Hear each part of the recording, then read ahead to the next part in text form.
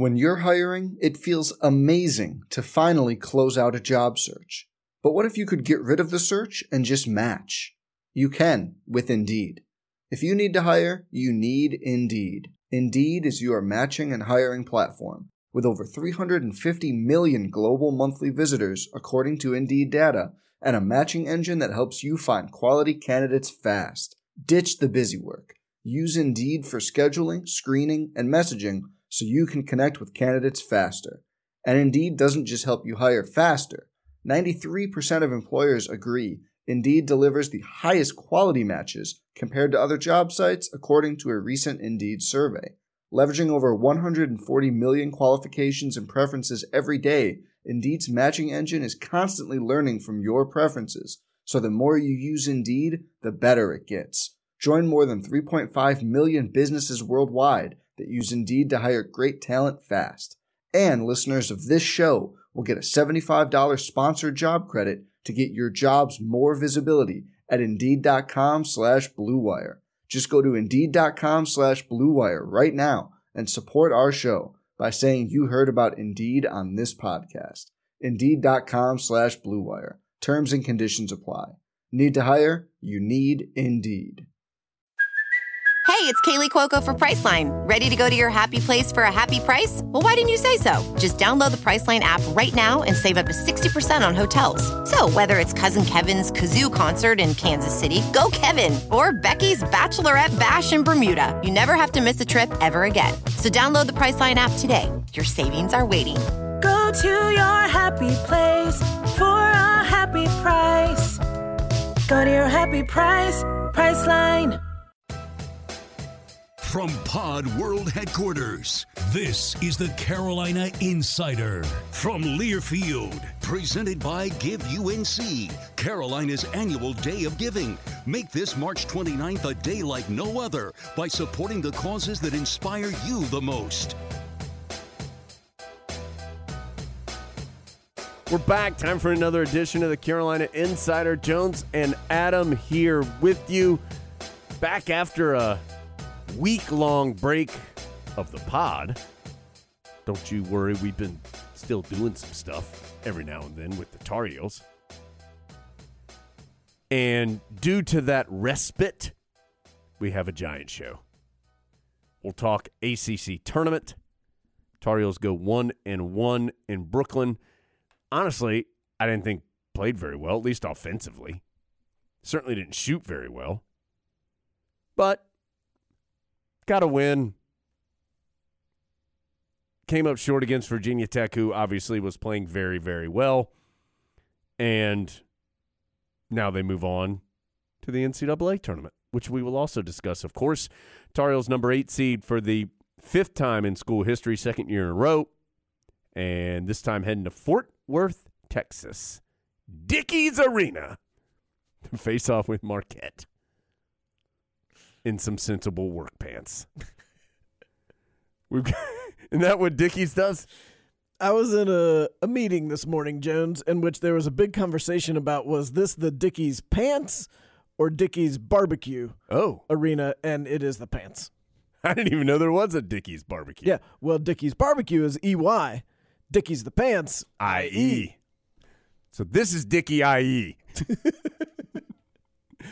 All right, that's the end of the pod. Yeah. Think we've covered everything. Pants for everybody, guys. See, these pants have the picture of the team on the inside of the pants. So we're going to talk about that. I'm sure Adam's list is robust coming off the ACC tournament. Adam really loves New York, so that's, there's going to be some good stuff there. And what a guest, Adam. This is one we've wanted to have for a long time. I love him so much. Raymond Felton. What an awesome player. Awesome interview. He is just a dude. And you will enjoy the interview because it's Raymond Felton and he will you to enjoy it. When you listen to him talk, you're going to remember why you love him so much. That's what happened to me. Like, there at one point in the interview, like, my eyes turned to the little heart eyes. Yeah, Adam was the emoji of the star eyes face, where it's like, that was Adam. So it's going to be awesome. You know what else is awesome, Adam? The ability for you to give back to UNC. And good news, Give UNC is right around the corner. Mark your calendar, March 29th. This month has flown by.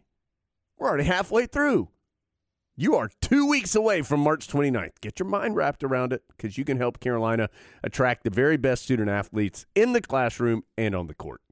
Join fans from North Carolina and beyond by making a gift in support of your favorite Tar Heel team on March 29th. Learn more at giveunc.unc.edu. giveunc.unc.edu. Adam, you look pensive. No, I was just thinking about we might have to invoice Give UNC extra. They've gotten a bonanza of a month to be the sponsor. Yeah, what a month. Yeah, we had a great time with all the coverage around the big Duke victory. Hope you enjoyed all that. And if not, a reminder, you can go back. There was an emergency pod right afterwards. There was the full Tar Heel Sports Network broadcast available to you. Then we had, after Adam and I had some time to collect our thoughts, came in a little hot with the pod. Then we had Theo Pinson for a little baby mini pod, a little extra bonus pod. So great stuff last week. Hope you enjoyed it. But Adam, it's time to turn the page. And let's start with the NCAA tournament. Tar Heels number 8 seed in the East region. And, I mean, that's the seed area that everyone seemed to think the Tar Heels were going to be in. I think, if I saw this correctly, in the S-curve, the Tar Heels were number 30, which means they were the number 2 8 seed. So, maybe if they beat Virginia Tech, maybe they get up to a 7. Maybe. If they were able to win the ACC tournament, I think they would have gotten to a 7. But, Adam, I mean, I think what we did see is that the perceived weakness of the ACC certainly came out in how the league was handled as far as the NCAA tournament committee. You've got Duke, who comes in at a 2 seed. Then Carolina is the next highest or next best seeded ACC team at an 8. Miami was a 10. Virginia Tech, who, had a terrific run through the ACC tournament, checks in at an 11. And then you've got Notre Dame having to play in the first 4, and they finished tied with Carolina for second place in the ACC. Then you have Wake Forest and Virginia that I think were the next 2 teams in the conversation for the ACC. Neither one of them were even in the first 4 out. Wake Forest wasn't even in one of those 4 teams that gets to be put on hold to see if somebody can't make the tournament. So I'm sure we've said this before. The problem with the computer metrics to me is that so much of it is determined in the pre-conference season. Did the ACC have a good November and December? Absolutely not. They had an awful November and December.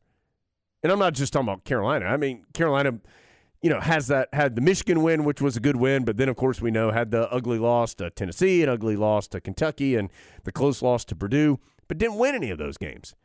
And outside of Duke beating Gonzaga, and Duke got a win over Kentucky, Notre Dame had a win over Kentucky, Carolina, the game against Michigan that I mentioned, there just weren't a lot of real high-quality non-conference wins outside of that group that I just mentioned. I'm sure there's 1 or 2 I'm forgetting, but there just weren't very many. That is a fact. But what else is a fact, Adam, is that so the die is cast there. Then you get in the conference games, and there's just not the ability for much movement as far as the net is concerned. Because, I mean, you even saw it with the Tar Heels here over the last, let's say, 3 weeks. They were in the 30 to 40 range pretty much no matter what they did. And so there just isn't much movement available once you get there. And that's a shame because I think you've got to balance all this, and we talked to Bubba Cunningham about this on the video pod last week, and there are a lot of things that go into it. But I don't know how you can watch Virginia Tech or watch Wake Forest and say, that's not a team that can compete in this tournament. Are either of those teams going to win the national championship? Well, we know Wake isn't, but in this hypothetical scenario, I don't think so. But they are certainly capable teams that can compete in this event. And yet, the fact that the ACC lost the ACC Big Ten Challenge, or the fact that random ACC team lost a non-conference game to LSU or something, that has negatively affected them here down the stretch. And I think that is part of the system that needs to be rethought. Jones mentioned that interview with Bubba Cunningham. Because we didn't have a Friday pod, we didn't put that audio out, but I would recommend that you go back and watch the video version of that interview, because he had some interesting things to say about the selection process, of which, of course, he is part. Now, he did also say they never, ever, ever, never, ever consider TV when they're making matchups. And by the way, Mike Krzyzewski might face off with Tom Izzo in the second round. Right. So, yeah, I mean, I think one thing we learned is a couple weeks ago, 2 or 3 weeks ago, when we were all concerned that Carolina was in trouble in terms of making the field, they were in trouble in terms of not making the field, based on the reception the ACC got. Because what we learned is that the committee didn't think very highly at all of the ACC, other than the team that won the regular season, which they thought very highly of that team. But everyone else kind of got lumped into just a pot. Well, I do think Duke benefited from 2 really good wins over Gonzaga and Kentucky very early in the season. In November. Remember that Kentucky game was the first game of the year. So, again, I think that shows you just how some of that is flawed. It also shows you, I guess, that they truly do value your entire body of work. And so that is what they say they do, and so I guess that is true. I think, Adam, the wins at Virginia Tech and obviously the win at Duke, just massive wins for Carolina's ability to be in the tournament and its seeding. And I kind of thought after Virginia Tech had beaten Carolina in the semifinals they were in, I don't think so. I think they had to win that game against Duke, don't you? I mean, they got an 11 seed even with that win. It looks that way. Yeah, and I don't know. I mean, there's some chatter, again, as there always is at this time of year, about does the tournament need to be bigger? I mean, these teams we're talking about missing the tournament are not going to win it. So what is your rationale for expanding the tournament? Just so everyone gets to feel included? Yeah, there's no need to expand the tournament, I don't think. Now, remember, I'd always thought it was so interesting that Bubba Cunningham, right when he came to Carolina from Tulsa, was like, yeah, I'd love to see the tournament at 128 or whatever it is. Now I don't think he feels that way. I don't know that for a fact, but I do think if you're at one of those schools, right? Yeah, you want the tournament bigger because then you can get in. I don't think it needs. It's good how it is. It's the right amount of teams. I think the teams that get in, for the most part, are capable of winning a game, if not more. But there's no need to dilute it anymore. There just isn't. I think if you add another weekend, you're taking it back to how it was in the 80s and the 90s, where the top teams feel like that first weekend is kind of a warm-up. I mean, remember how you used to feel that way with the Tar Heels, that, well, let's look at the Sweet 16 matchup and see who the Tar Heels will be facing because they will be there. I don't think anyone feels like that anymore. If you're a 1, other than Virginia, you feel pretty good about your first game. But then after that, every single 1 versus 8 or 9 could easily win that game. Yes. And that's not how it used to be. No, yeah, and we've talked about that before, how I think the one value of being a 1 seed is that for the most part, and 99% of the time, that's a game you're going to win. But past that, there's no more. The second round is what the Sweet 16 used to be when you start, and we've said that before on this show, that it's when you start getting nervous that you could lose at any point in time. It's good. It's good how it is. Don't change it. It's good. And you don't need to make it longer to where it starts feeling too long. Yeah. Kind of like, the ACC tournament. Yeah, bigger is not better in this scenario. Right. Yeah. Tuesday of the ACC tournament is not a good day of basketball. It's just basketball. And it doesn't even feel like the tournament. Right. And no one treats it as being special. Right. That's what the opening weekend would be. It'd be like a whole weekend of play-in games. Yeah. From the Tar Heel perspective, Adam, Marquette, the opponent, and what a weird scenario in that these two teams played last year, of course, in that impromptu game that was added in February due to COVID. But, Adam, I can't remember a scenario where it mattered so little that these two teams just played one another. They both have different coaches. Marquette only has one guy who played in the game on its roster. It doesn't matter. Dawson Garcia has played for both teams and now plays for neither team. So, I mean, it just doesn't matter. That game doesn't matter in this scenario as far as, can you take it? Do you know how they like to play, or what do they do in that game that might nothing from that game matters. Dawson Garcia's played for both teams in the last 12 months. Yeah. And will be at home when they play each other. If you had told the Tar Heels at the end of January that they were going to face Marquette, you would have said, "Whoa, watch out. Marquette's really hot and they're good and they've had a great season," because they had at the end of January, and Carolina wasn't having as great a season. Well, now Marquette's lost 6 of 8 or somewhere in that neighborhood. They're 4-6 in their last 10 games.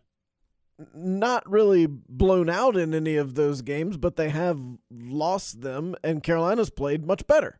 So they've switched roles since sort of midway through the season. Shaka Smart is their coach, and he has had some success against the Tar Heels. If Shaka Smart's the coach, they're going to play tough defense all over the court. Carolina will have to take care of the ball.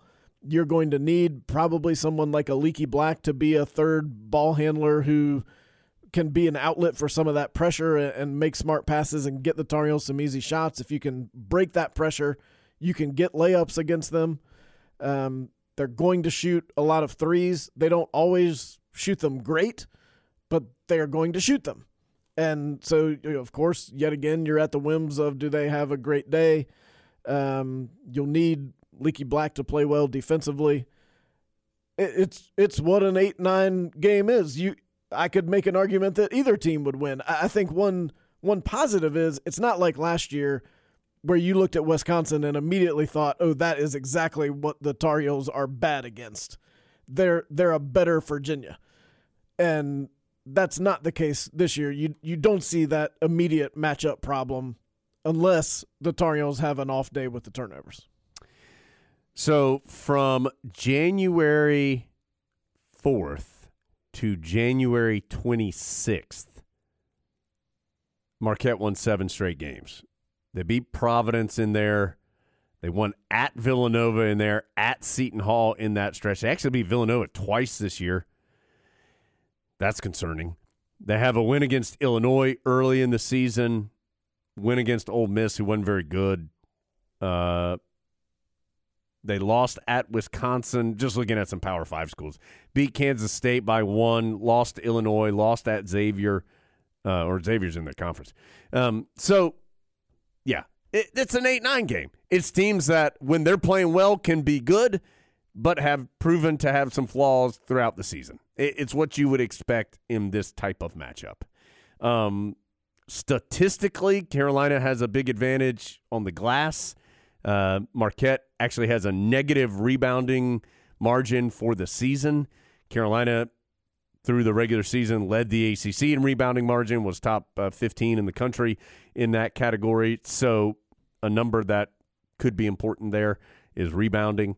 Baycott has the ability here to have a big day. But, of course, Marquette's going to know that Armando Bacot's important to what the Tar Heels want to do, so they'll be ready for that. Justin Lewis, their leading scorer by a wide margin. He averages 17 points. Daryl Morcell averages 13.5, and they're the only two players averaging in double figures. Lewis was on the team last year but was injured when Carolina and Marquette played one another. So the only player who was on, that played in that game against Carolina last year that's on Marquette currently is Greg Elliott. He is their fourth leading scorer on average this year at a little better than 7 points per game. That was Carolina's first look at Theo John last year. Yes, it was. Now he plays. He stands at the end of the chairs for Duke. Morcell is a Maryland transfer for Marquette. Daryl Morcell, second leading scorer. So, but Lewis at 6'7" initially looks like that's the leaky black guy, but I think he's a little bigger, like not height-wise, but weight-wise. So it'll be interesting to see how the Tar Heels want to handle that and how they want to match up. I'm guessing at this point in the week they may not even know the answer to that yet. That may be later in the week after they get to break down some film. Yeah, I talked to Hubert Davis on Monday morning for the radio show, and of course that's available to you also in your podcast feed today. And he talked a little bit about Marquette just at the end of the show. And, of course, the Tar Heels have known they were playing Marquette for less than 12 hours when we had talked. But he talked some about what you talked about, Adam, about the Shaka Smart kind of resume and how physical his teams traditionally are, aggressive they are defensively. So I do think that is going to be very important. By the way, another player, at least Carolina has heard of before, Olivier, I think it's Maxence Prosper, Clemson transfer, who is on Marquette and is one of their starters as well. So just another tie there. If you say we've heard of him, I believe you. Yeah. When I saw his name, I had recognized him before. I mean, just his name anyway. Marquette has forced 427 turnovers on the year, about 14 per game. So not a huge – I mean, that's not a small number. Don't get me wrong. It's not like it's 20 per game or something. But so that'll be something Carolina has to be aware of. You said it. Take care of the basketball. And, Adam, kind of transitioning this into the ACC tournament discussion, Carolina's got to shoot the ball better than it did. The Tar Heels just couldn't get the ball in the basket in the ACC tournament. You had Manick, who shot it well in the first half of the Virginia game. Bacot was at least efficient, although you didn't really feel like he was dominant in the game against Virginia Tech, but was efficient, 9 of 10. But the rest of the Tar Heels really, really struggled from the field. In the game against Virginia Tech, the non-Bacot players were 13 of 50 from the field. And in the two games, not that these two were the only two who struggled, but Caleb Love was 5 of 27, 4 of 16 from 3. R.J. Davis was 6 of 23, 1 of 10 from 3. It's going to be hard for Carolina to win if those guys shoot like that. No, they won't win. Yeah. You can't win in the NCAA tournament if your guards are doing that. And the concerning thing on the Love side is it's not just these games. I think he's 26 for his last 91. And so, look, he's going to shoot it. It's not like, oh, I'm cold. I think maybe I'll work on my ball handling or something. Like, he's going to take shots. So the Tar Heels need those shots to go in more consistently than they have been.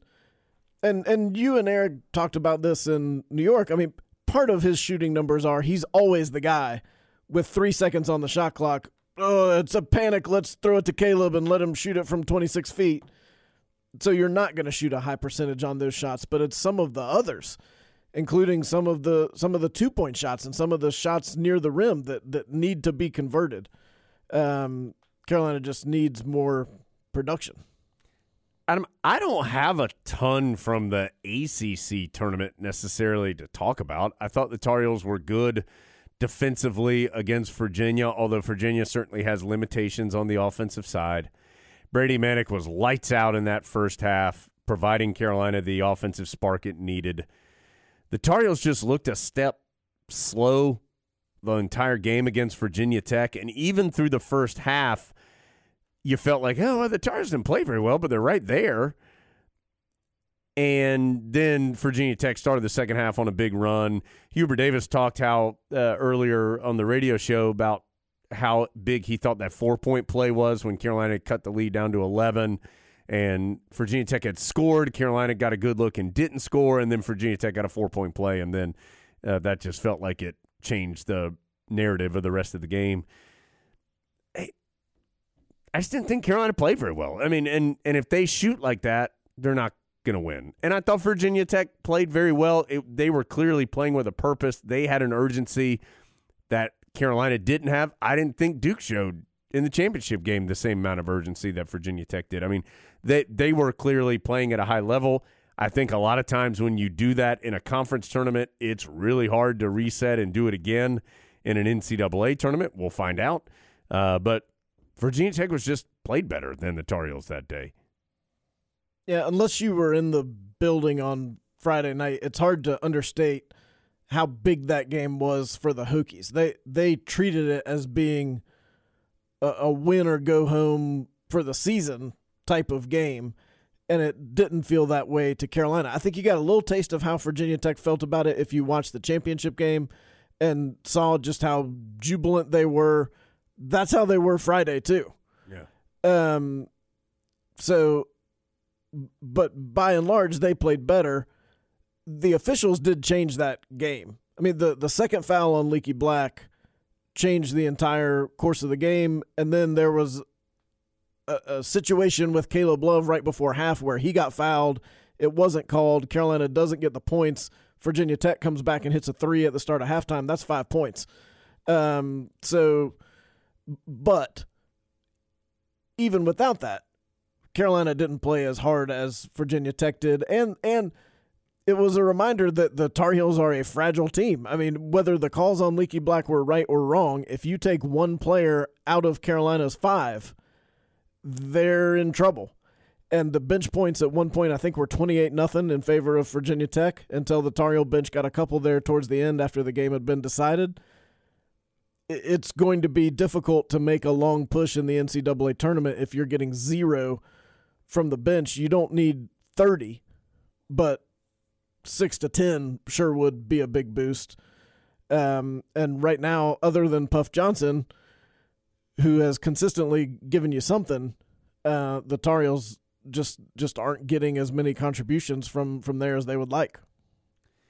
Adam, anything else? ACC tournament, NCAA tournament draw thoughts? I mean, I don't look at Carolina's draw and go, oh, well, this is Tar Heels. If we've seen it, if they play well, they can win a game or two in this thing. No question. Yeah, I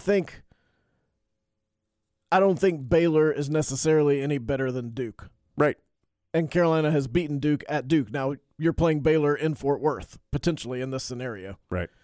You're going to play difficult teams, but you earned that assignment with your results throughout the regular season. And I didn't feel like Carolina necessarily got a poor seed or a good seed. They got pretty much the seed that you figured they would. And now you have to play your way through it.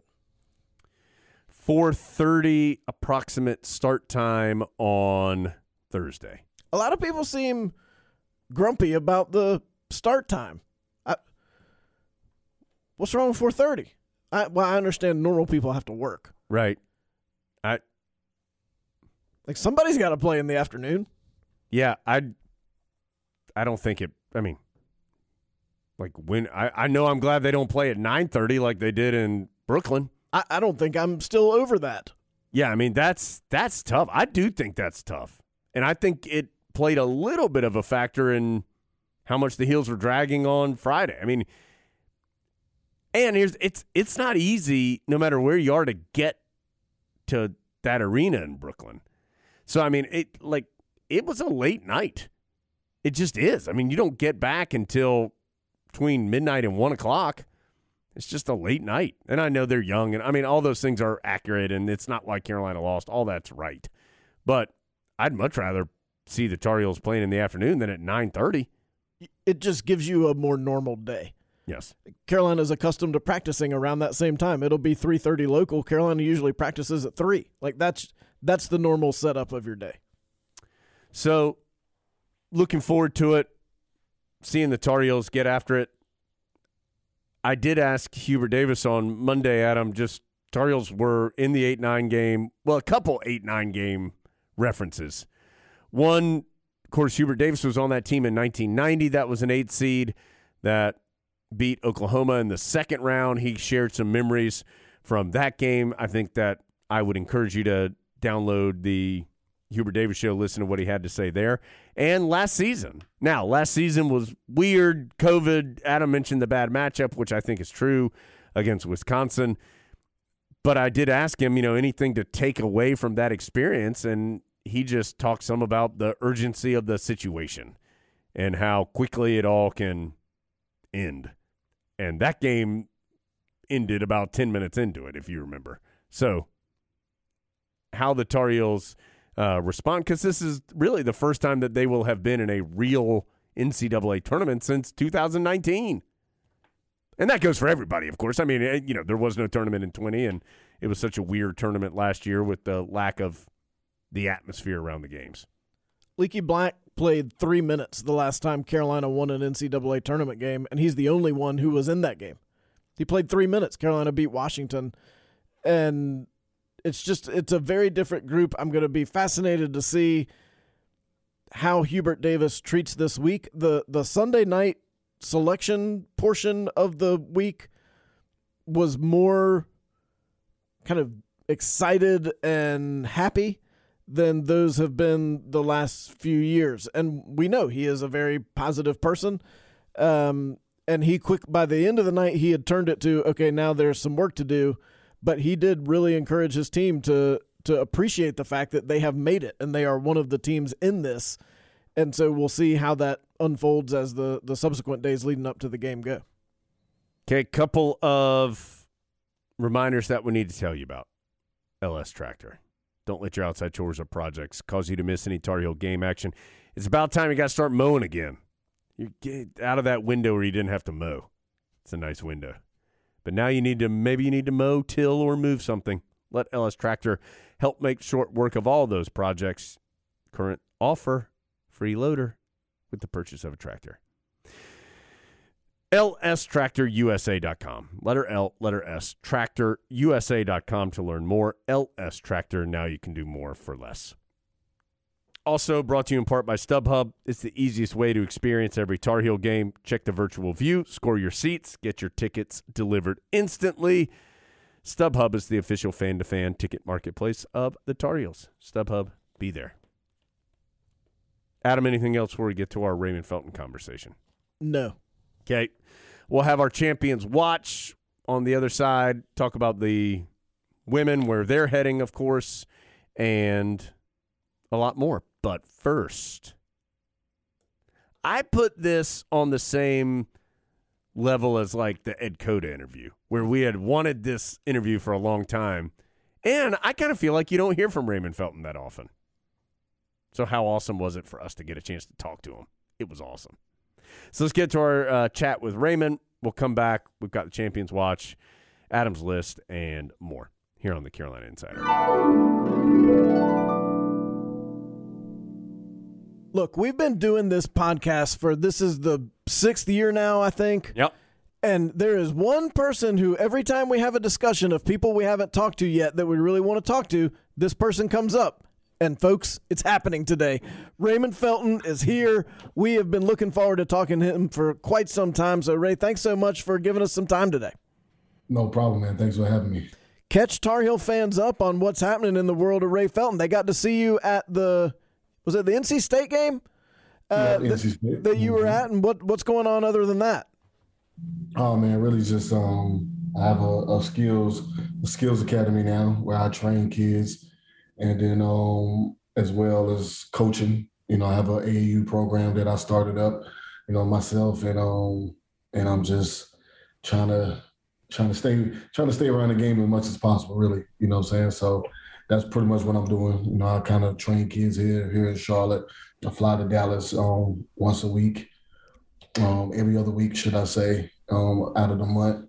I'm down there 2 weeks at a time, and I'm here in Carolina, so 2 weeks at a time, just trying to work with different kids that I know and just trying to get back some kind of way.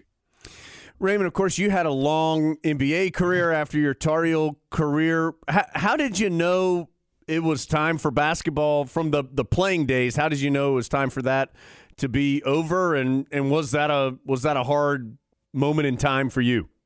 No question. You never really want it to be over.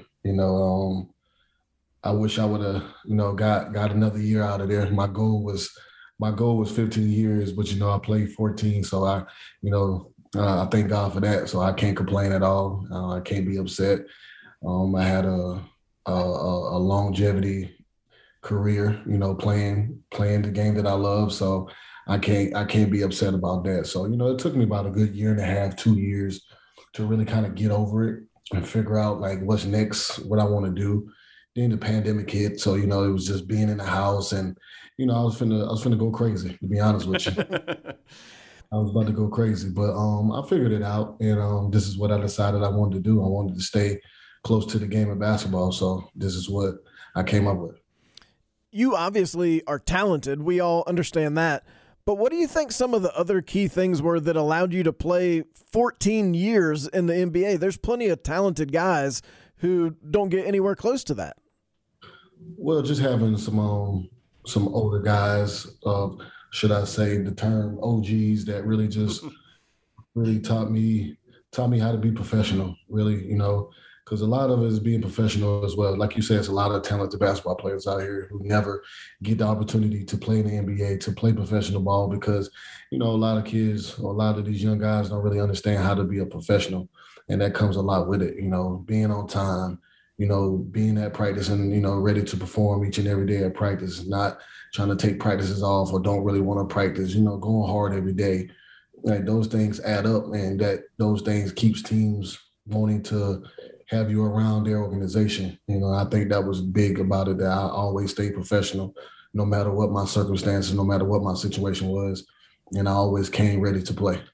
Who are some of those guys that helped teach you that, and who helped kind of lay the groundwork for you in that area? I mean, so many guys, man. I always pick it off, our old veteran, Carolina guys, Twan, Vince, Stack, Sheed, all those guys always put their arms around me, always had conversations with me. You can always pick up the phone and talk to those guys anytime. Shammond Williams played a big part, of my growth in basketball. So I definitely got to get a shout out to all those guys, all my Carolina guys for sure.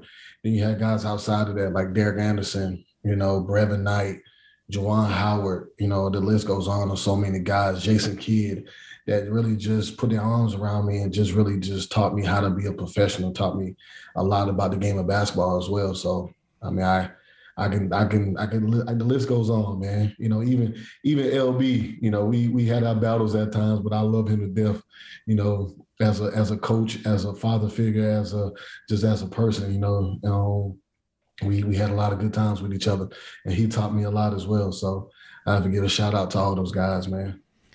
LB, as I think people probably knows, Larry Brown, who it feels like people have very wide-ranging interactions with him.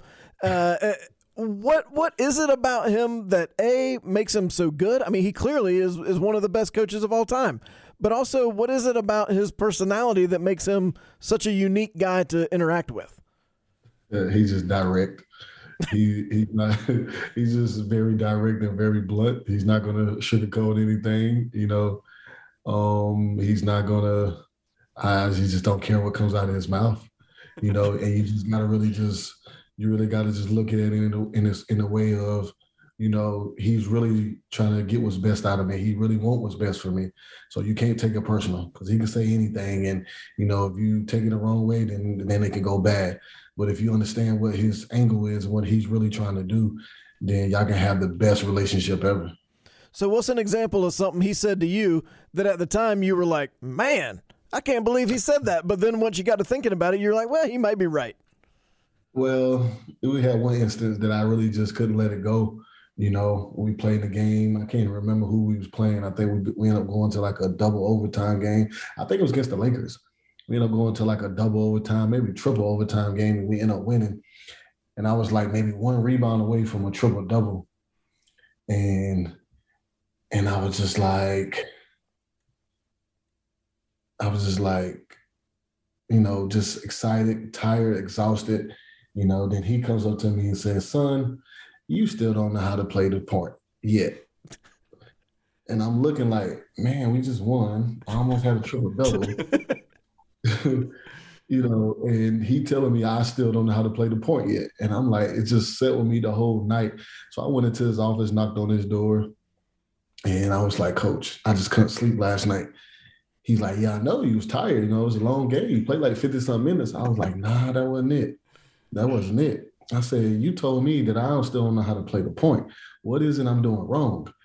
And he was just like, son, I love you. He said, I just want what's best for you. I'm just trying to get the best out of you, Raymond.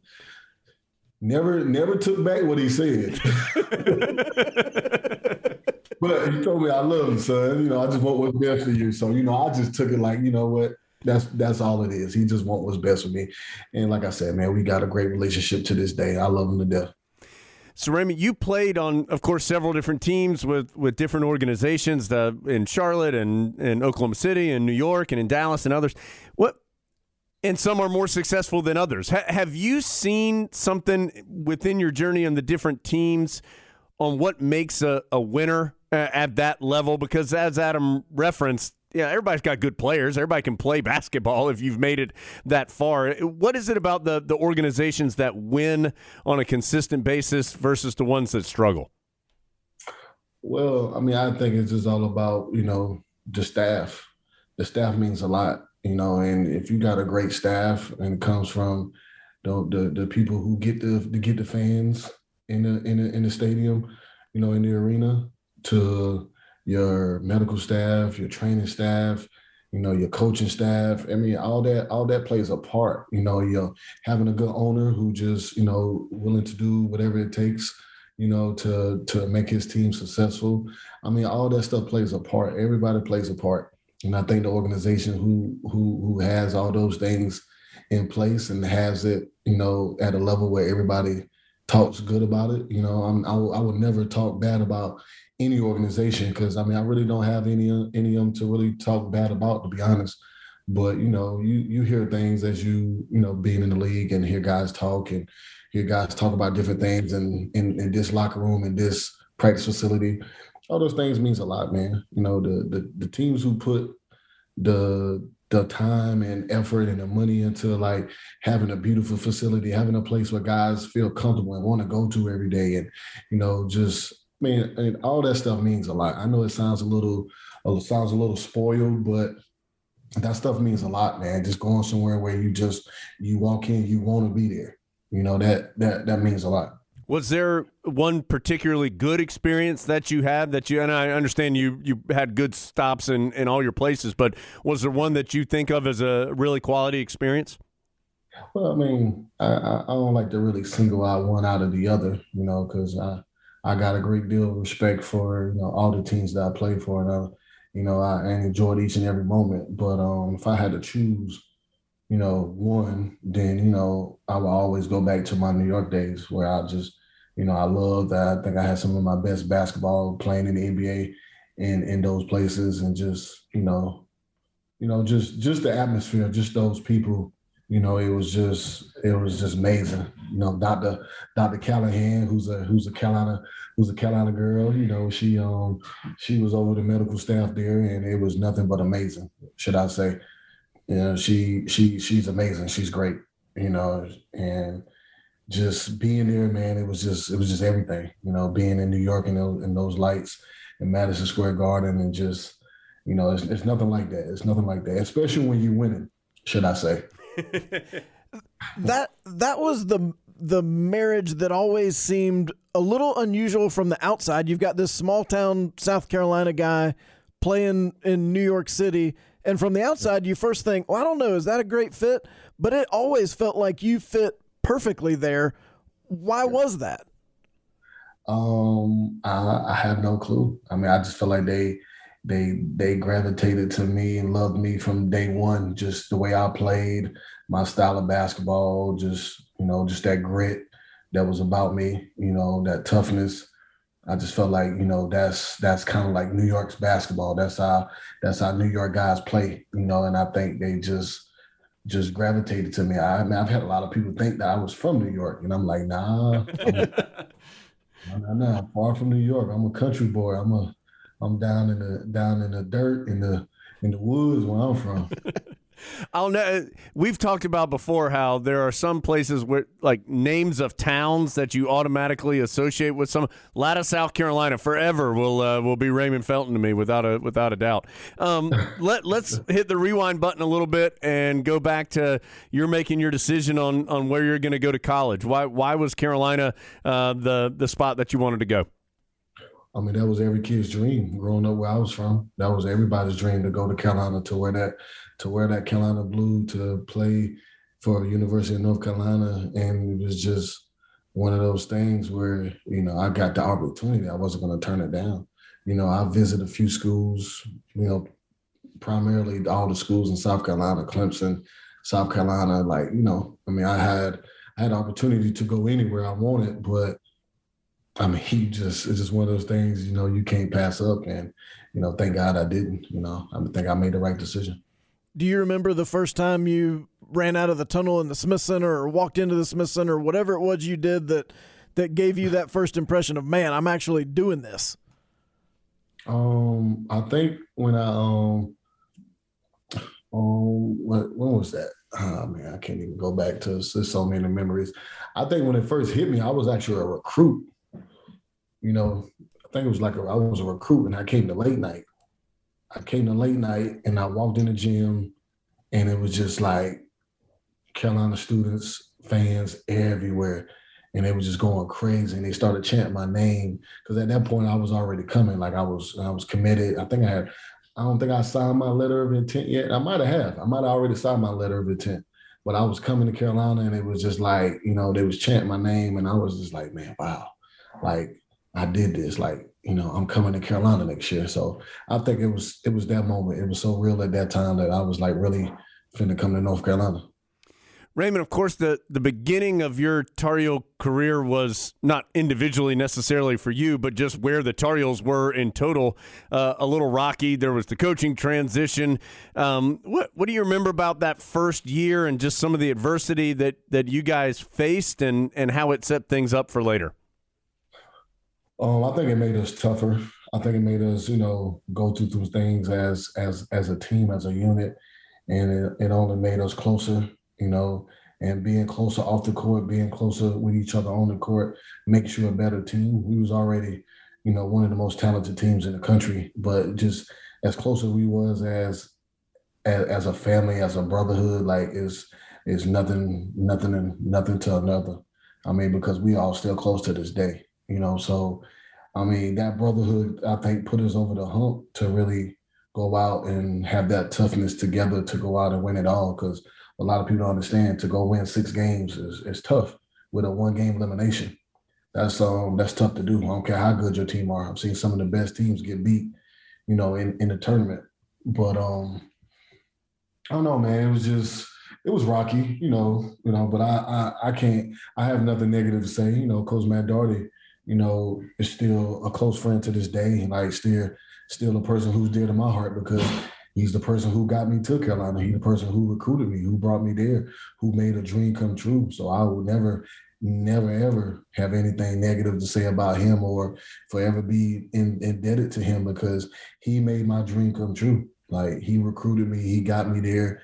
And unfortunately, the whole situation went down the way it did. And, he got us all there, to be honest with you.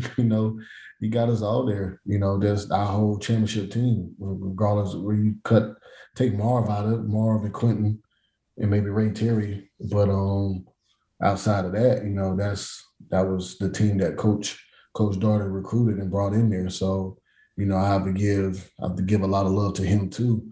But then you bring in Coach Williams, who, we already know how their relationship goes. I love him to death. He's definitely another father figure in my life, a man that I can call at any time and get all the advice in the world. A man who changed my game. A lot of people don't know. Me and Coach Williams had a long conversation the summer of my sophomore year.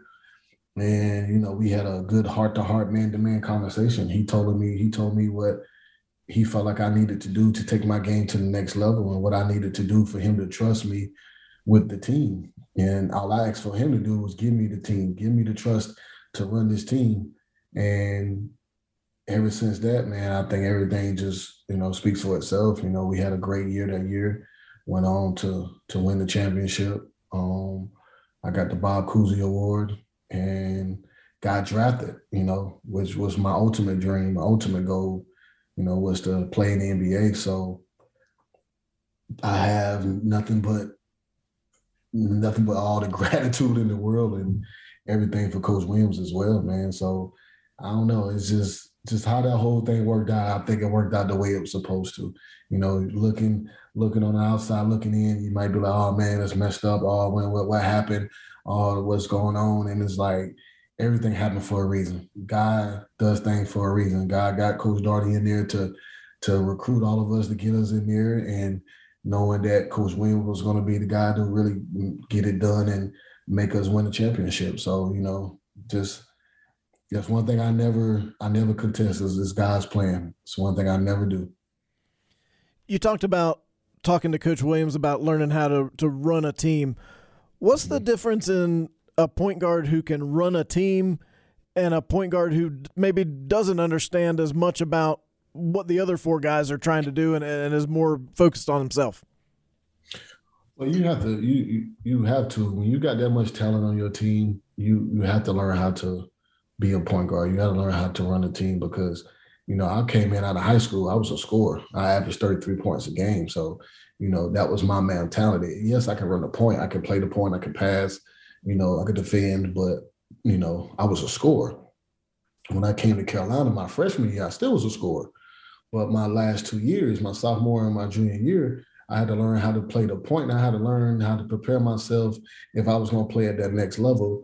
That you got to play with other guys that's just as talented as you are, and you got to learn each and every person. Like I had to learn where Rashad wanted the ball at, where he wanted to score at, where Jackie wanted to score, where Marv wanted to score, where Jawad wanted to score, where Sean wanted to score, David, Melvin. Like I can go down the list, the whole team. I had to know where everybody wanted to score the ball, where everybody was supposed to be, at each and every play. And that's not easy to do, but that's the type of pressure that Coach Williams put on me. But he also knew that I was capable of doing it. So, he really he tested me. He really tested my potential, and I thank him for that because that really taught me the game of basketball. That really taught me that I can go play in any type of system, and I think that really helped my longevity of my career in the NBA as well. Just knowing the game of basketball at a high level, knowing that I can learn all positions and know where everybody's supposed to be. I can play in any system. I can run any play. Like all that stuff helps out, man. And I think that's something that's being missed today with all these young kids doing 1 year and out and just going into the NBA not quite prepared yet, and that's an art that's being missed right now in the game. I wanted to ask you about two specific games, and I know they were sadly they're getting farther away. I don't know how that happened. I feel like Raymond was just playing at Carolina like last year, but the Duke game, your junior year, the one where Marvin hit the putback on the free throw, just your memories of that moment and that game. That's one that Carolina fans still highlight so much, even still today. Oh man, just that run, that comeback, and then me being at the free throw line after getting fouled, and I missed the free throw, and I'm like, oh, shoot. So I try to get back to the ball real quick, and I think I kind of tapped it a little bit. And when I tapped it, it went into Marv's hands, and then he was able to get that and one to put us up. So it was just like, I don't know, man. That was one of those games where it was just it was just a great moment in your life that you will always remember each and every play. Like, every time we played Duke, it was a dogfight, no matter where we was at, where we was in the Dean Dome or where we was in Cameron. Like, it didn't matter. It was a dogfight, man, and it was fun. I miss those type of games. I miss those type of battles. But yeah, man, that was a great moment, man. It was amazing. Everybody was going crazy. We all was going crazy. And then, like I said, it's just one of those moments where you remember forever. And then the championship game against Illinois, obviously they were a terrific team that season, as you guys were. Just, do you have any memories of that battle between you two? I think it's historic. I think it's one of those games that, I can look at maybe, in the next 5-10 years, with my kids, and it'll be a historical game that they would play on ESPN, on the classics, and it was just an all-out battle. I mean, we went at it from the start, from the tip all the way to the end. I mean, it was just a good game, playing against, some great talent, Darian Williams, Luther Head, D. Brown, Augustine. Like, just, I mean, it was a battle, man. It was fun. Those type of games I love. Those type of games I live for. Those big moments, those big games. And, it's one thing I never shied away from is those type of games. I love them. I embrace them, and I think the rest is history. We was able to win, and, Coach Williams got his first, championship. We all got our first national championship, and it was amazing. It was beautiful. How many times have you gone on YouTube and watched the clip of you hitting the three-pointer over the shutdown man, and you just sit there and chuckle, hey, didn't shut him down that time, buddy?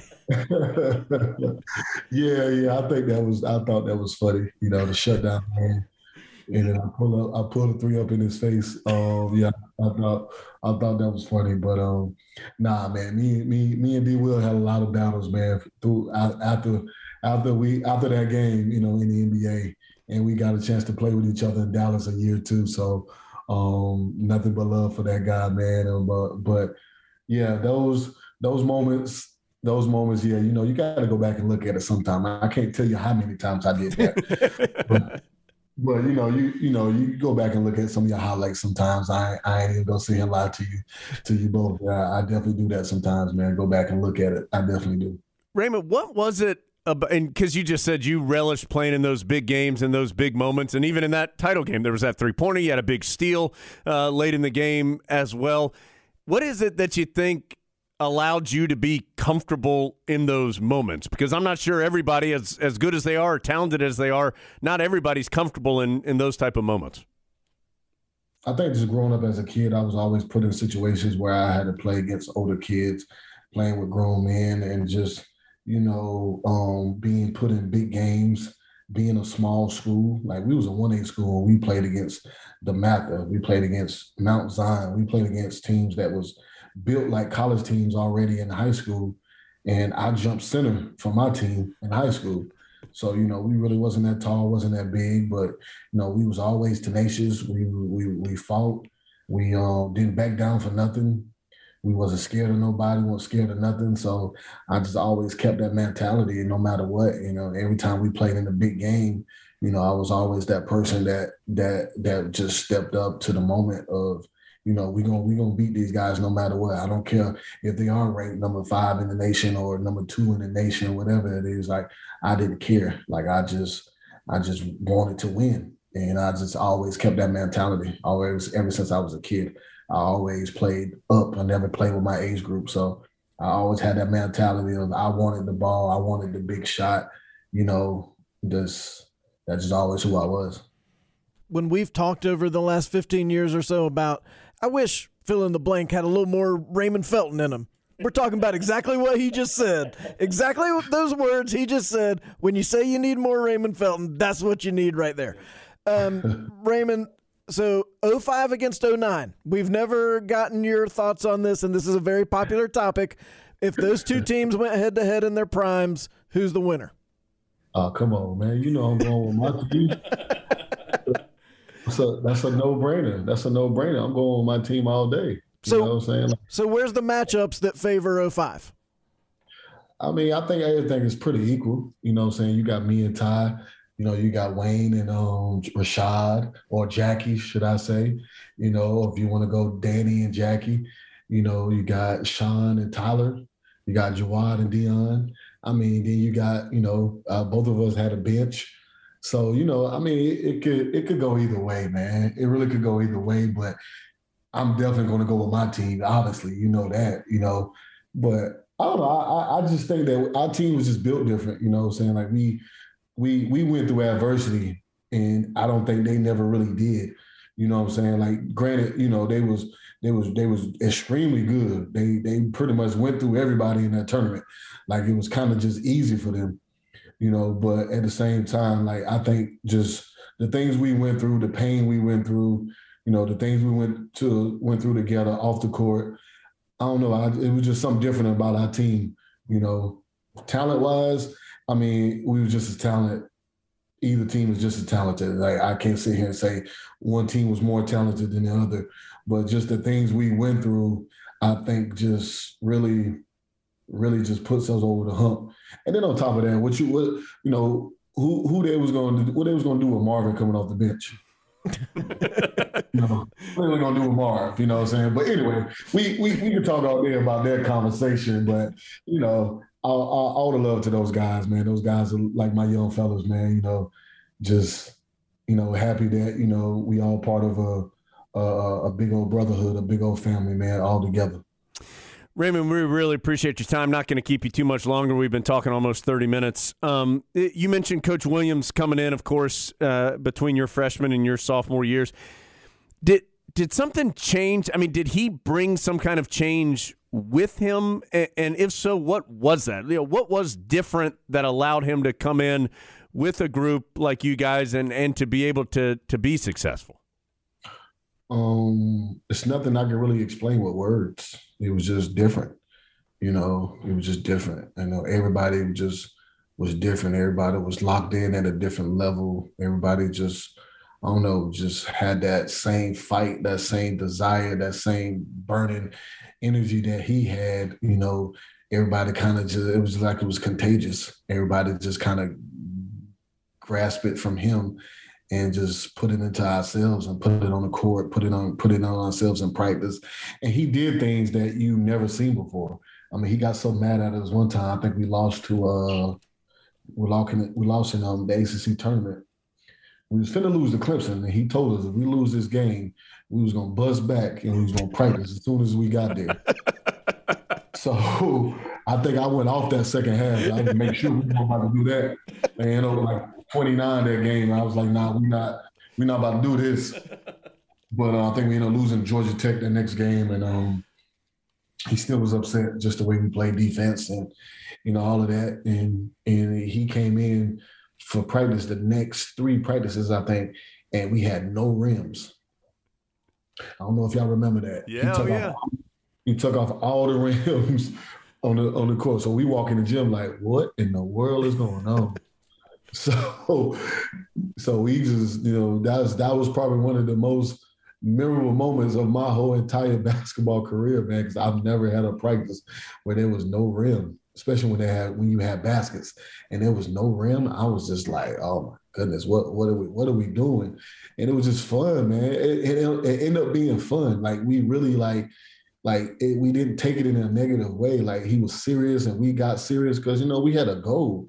Our goal was to try to go win it all. And, you know, we just locked in and we just went through practice just as hard as we did if there was goals up. So, you know, it was just one of those moments, though, where you like, yo, this man is crazy. What do you think? What do you think's the maddest you ever saw Coach Williams get? We all know he never got mad at Jackie because Jackie never did anything wrong. But other than that, what do you think's the maddest you ever saw him? Honestly, I think it was in practice one day. He got so mad. I think he got so mad at us. Then he got so mad at Rashad and told Rashad, you go sit down and you going to watch them run for you. And I'm going to leave. And he walked out the gym. And we like, where are you going? So we had to keep running until he came back. So, Yeah, I think that was one of the maddest moments I think I've seen right there. Like he just literally got so mad that he walked out of practice on us and said, "Y'all just run until I come back." So yeah, man, it was a lot of good moments, man. A lot of memorable moments. 14 years in the NBA, you play with a lot of different people, a lot of different personalities. Yeah. What do you think you learned from playing with Rashad that helped you in those subsequent 14 years deal with all different types? Well, just that. I mean, you said it well yourself. Just playing with different type of personalities. You got different guys that you're going to play with. You're going to have guys who's about the team. You're going to have guys who really want to just score the basketball and really thinks about his individual self. You're going to have guys who just want to shoot. You're going to have guys who just want to dunk.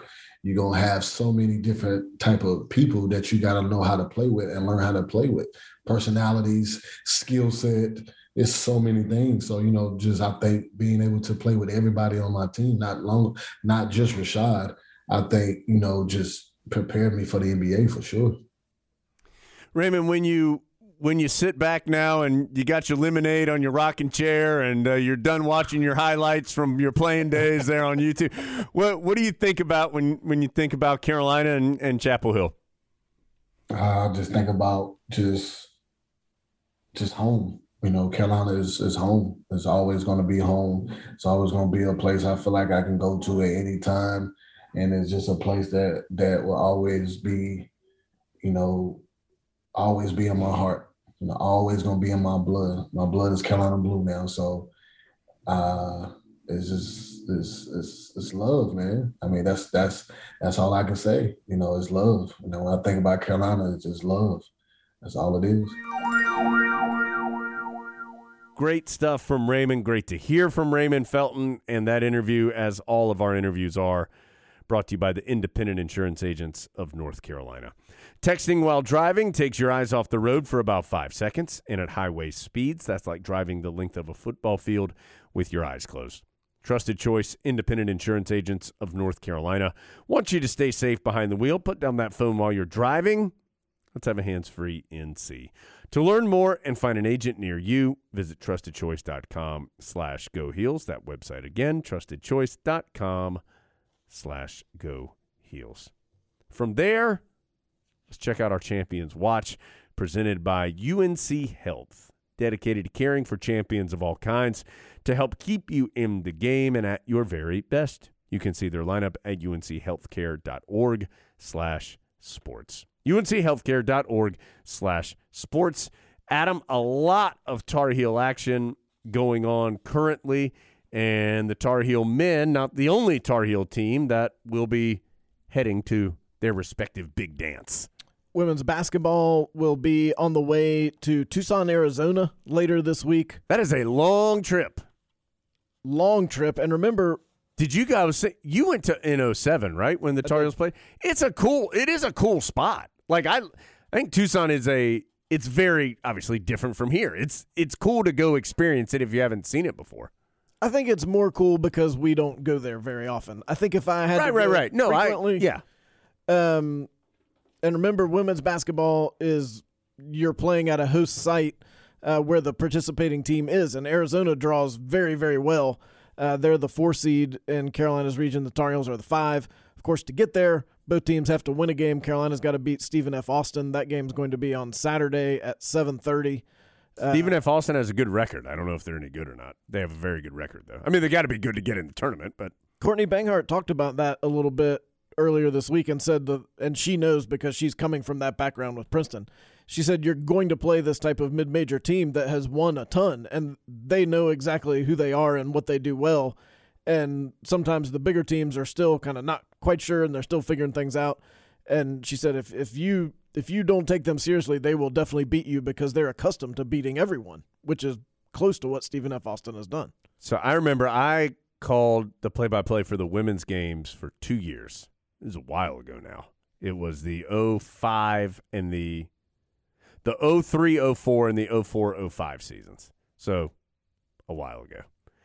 But my point of this is the first year, the Tar Heels were either a 5 or a 4 seed. I can't remember. I think they were a 5. It had to be because they went to South Bend.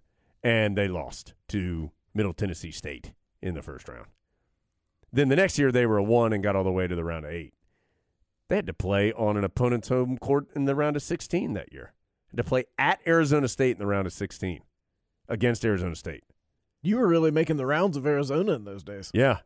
So Tar Heels they could win 2 games, and then the number 1 in South Carolina, who's the number 1 overall. But that game would be in Greensboro. And if I'm not mistaken, the Tar Heels scrimmaged against South Carolina in their secret scrimmage earlier this year.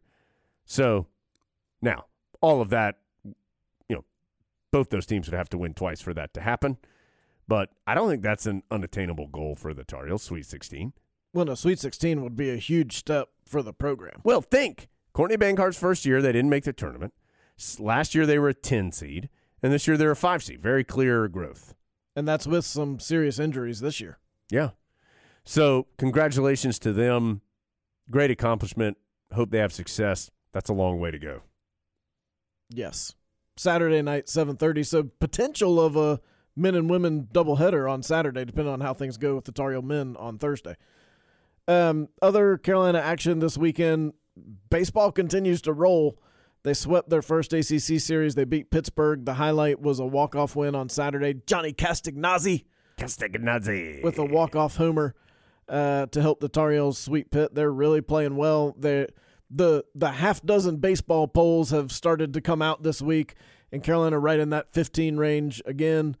But there's some good ACC teams. Notre Dame is number 1 in the country in a couple of those baseball polls. That seems crazy. They went into Raleigh this weekend and beat State twice, and then State basically decided they didn't want to play the third game.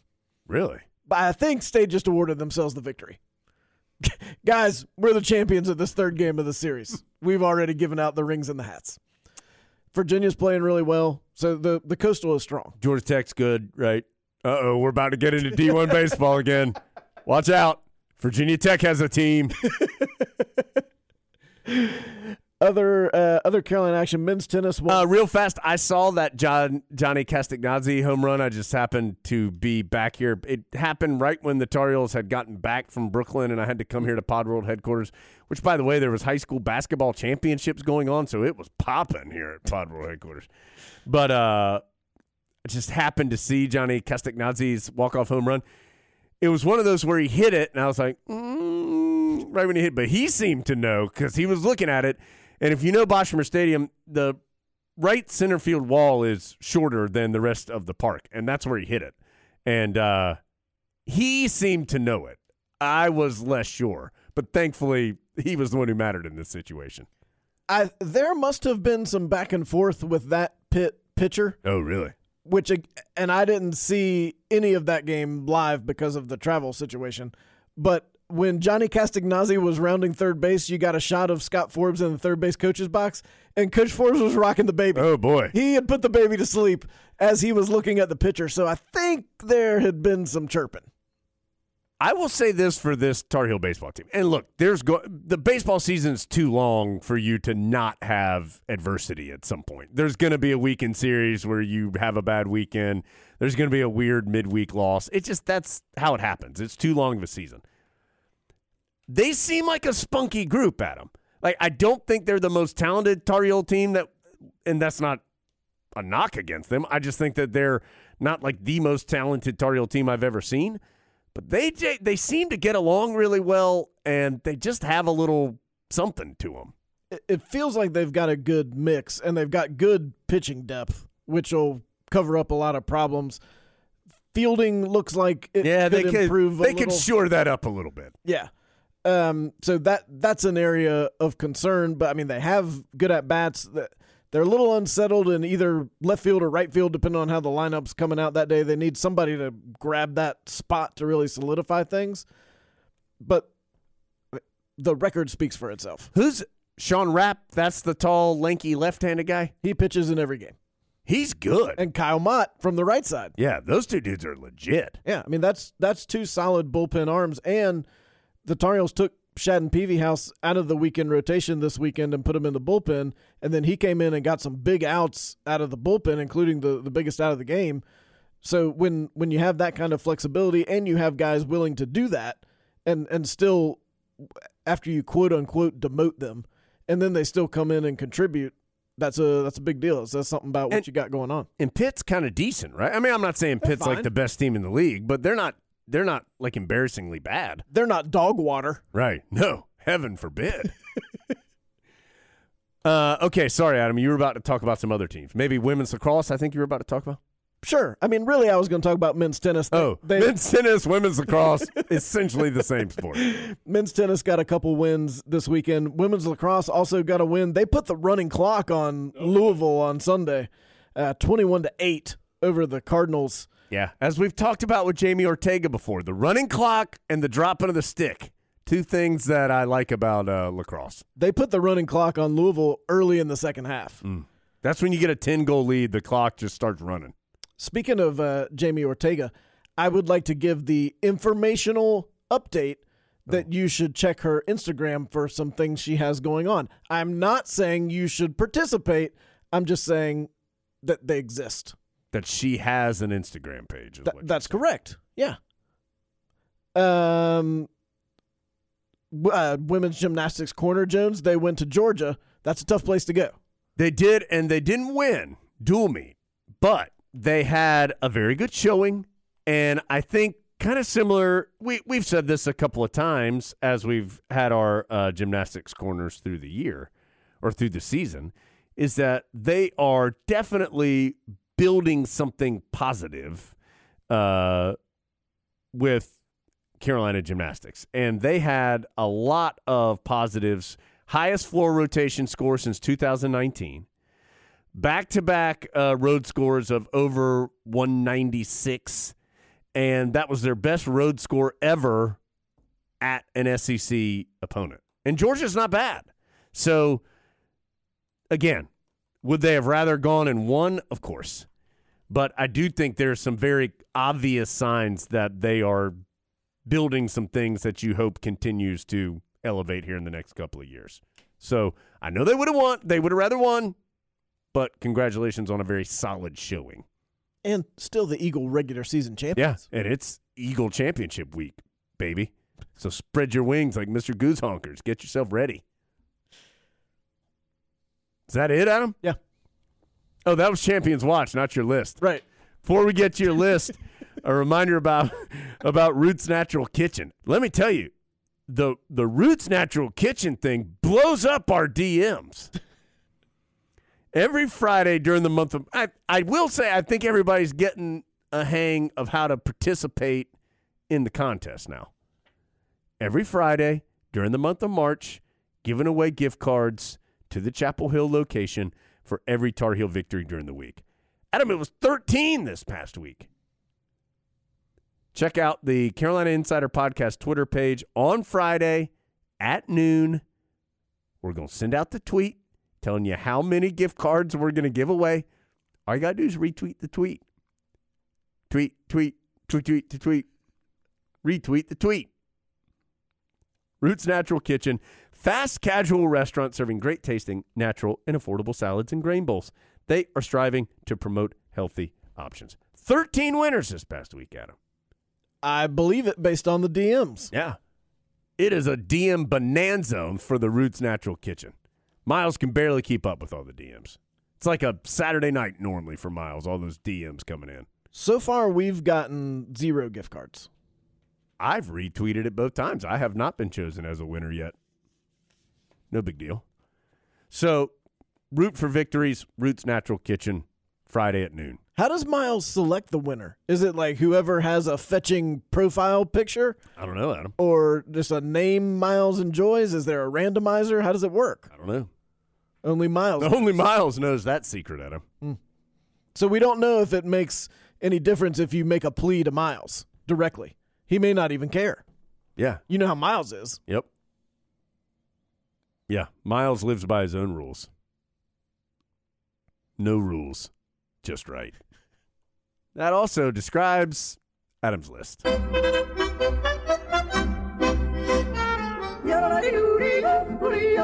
What's on the top of Adam's list? Brought to you by Top of the Hill, where Tar Heels come to celebrate. Well, as Jones said, this is a robust. Oh, it's a hearty one, everybody. Yeah. First of all, halftime shows at the ACC tournament. Electric. Just a collection of the world's greatest performers. Well, and also the Simon Says guy. Okay. Well, I'll say this. I kind of enjoyed seeing the Simon Says guy because we hadn't seen him in so long. You're getting old, Jones. No, I was kind of like, oh, there's Simon Says guy. I hadn't seen him in years. But it's true, we haven't seen him in years. Yeah. Well, one thing that was better in this Simon Says setting is he matched Carolina against Virginia Tech bands. Yeah. And also the turkey. Or the Hokie Bird. Yes. Yeah, the turkey. And Ramses was in it too, right? But he got eliminated. Unclear if Ramses was in it. I think he did. But so Tario Banbro won. Yeah. He was a beast. And Hokie Bird won. Yeah. And then we declared them both winners. Yeah, of course. So classy. According to Big Grits. Well, lock it up. He thought he saw a dust-up between Ramses and the Blue Devil during, I believe it was some sort of mascot dance contest or something. Mm-hmm. But and I said, oh, Eric, you know how those mascots are. They're always funnin'. And he said no, that he detected a hint of animosity and that Ramses kind of pushed Blue Devil back and said, you don't want this smoke. Well, not verbally. Right. But with his countenance. Yeah.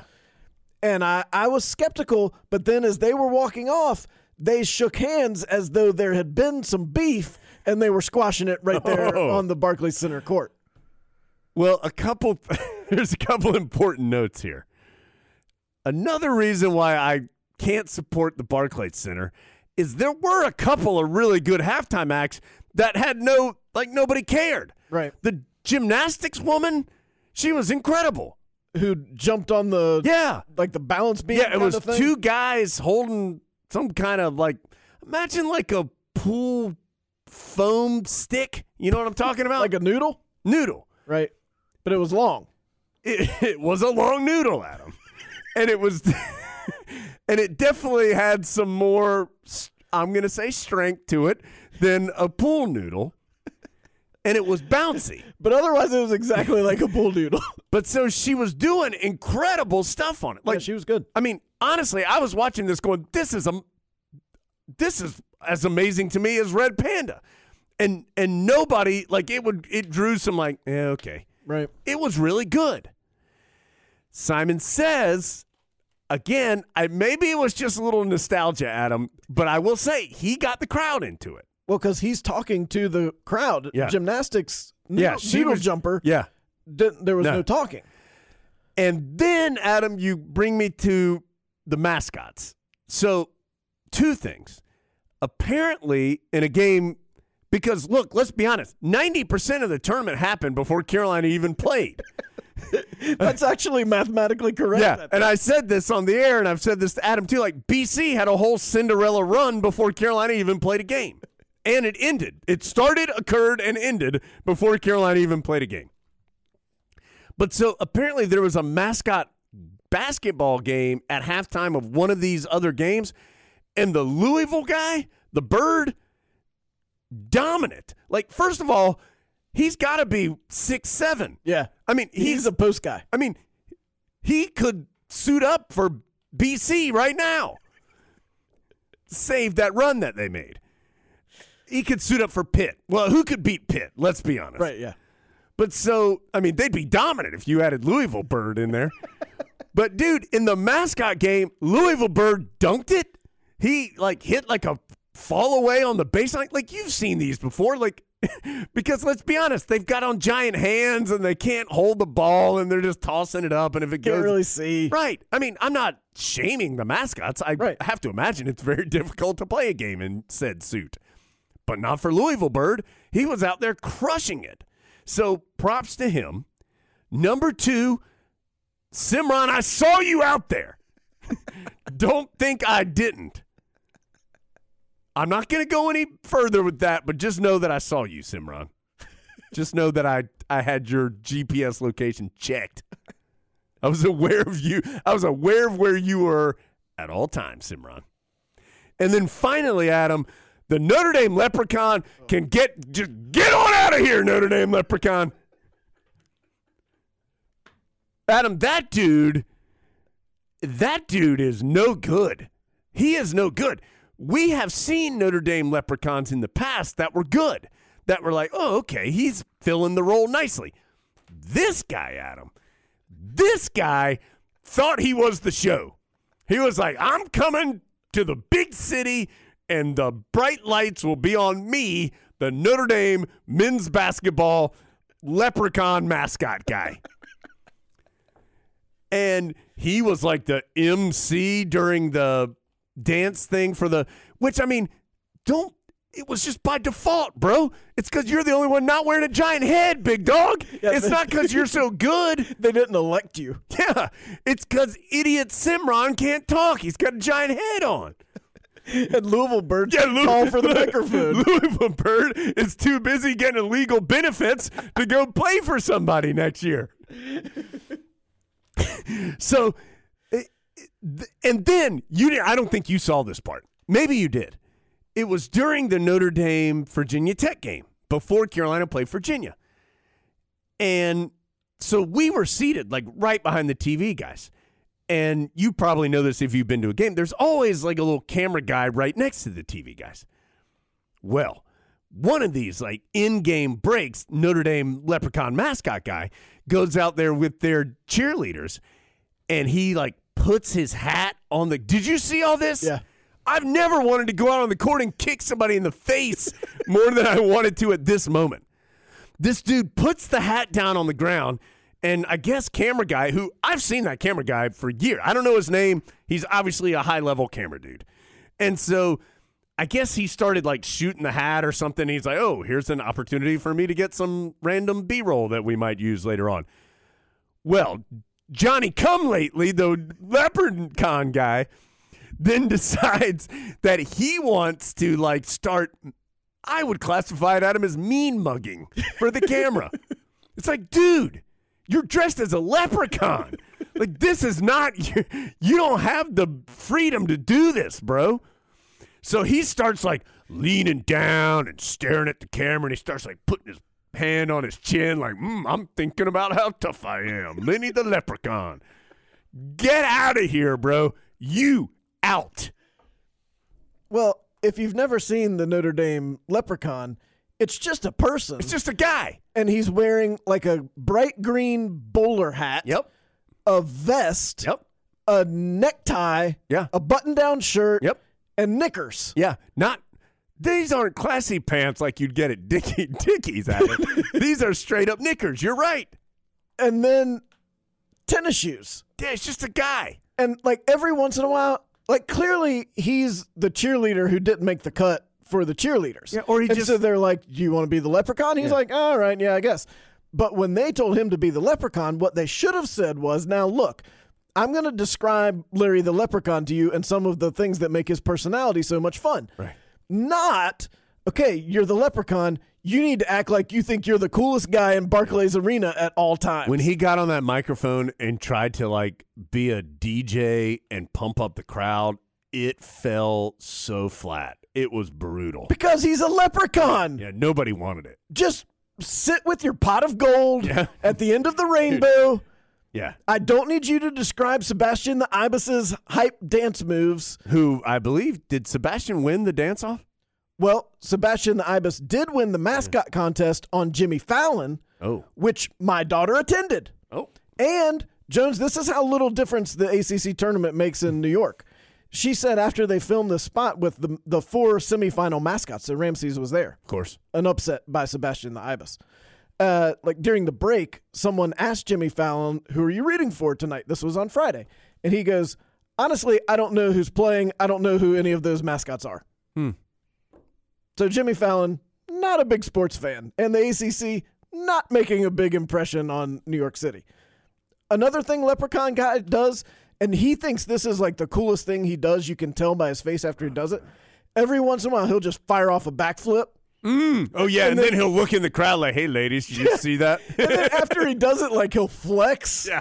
Oh, yeah. Like, I mean, I'm going to be honest. I can't do a backflip, but if I could, I wouldn't, like, after I did it, look around like, you guys see that? No, that's exactly what he looked like.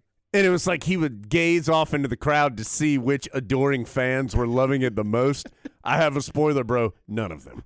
Do you think the other Notre Dame cheerleaders are like? No, they don't like They him. go to the coach and like, guys, this leprechaun. I don't think they like much. him. I don't think they like him. I don't think they do either. No. And did you see him when he put the green bowler hat on one of the cheerleader girls? Yeah, she did not. She was not down with it. She's like, okay, Larry. Yeah, she's like, okay, a funny gag. I'm trying to do like an actual athletic feat out here. They're about to hoist me in the air, and I'm going to do a couple flips. I don't need this hat on, bro. You dance around down there. I know you have to take your hat off so that you can fire off this backflip, and then you're going to flex. Who won the dance-off? Did Sebastian win it? See, I mean, like, let's be honest. Of all the ACC teams, I would think Sebastian would have the best dance moves. I think that might be right. I was so disgusted by the leprechaun that I'm not sure I even remember the outcome. Like, you're not a good MC if I don't remember what occurred in the actual event, if all I'm thinking about is you. You're not the show. Yeah. I hope that it's not the same leprechaun next year. I think he's got to go.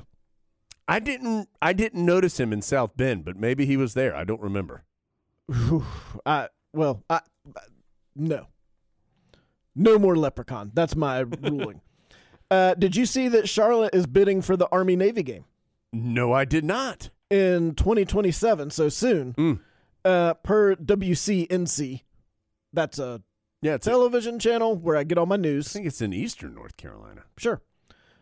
Charlotte is among the Or maybe it's in Charlotte. It would make more sense. It's definitely in North Carolina. Yeah, okay, yeah. Charlotte's in the bidding. There's several cities, so it's not like we're down to the final two or something. Orlando's in there. I'd be surprised if they get it. That just feels like a cold weather game to me. Not that it's not cold in Charlotte in December, but that just feels like a New York, Philadelphia, D.C. type of game to me. Well, you heard me say that Orlando was also in the running. Yeah. Charlotte and Orlando in the running for a lot of things, Adam. That's right. The biggest issue for all those cities is how are you getting the student bodies to the place where your stadium is? Because you have to have that. Yeah. So I mean, that'd be cool. Yeah, I would go. But really, the Tar Heels would probably be playing basketball, so I probably wouldn't go. Yeah. Halftime show we didn't mention. Mutt's Gone Nuts. Oh, yeah. Dude, you forget how much those dogs love those Frisbees, dude. You really do. Those dogs can't stand it. They cannot stand the fact that those Frisbees exist and they're not catching them. It is kind of funny to watch those dogs. Like, how do they train these dogs so much that their whole lifeblood is catching these Frisbees?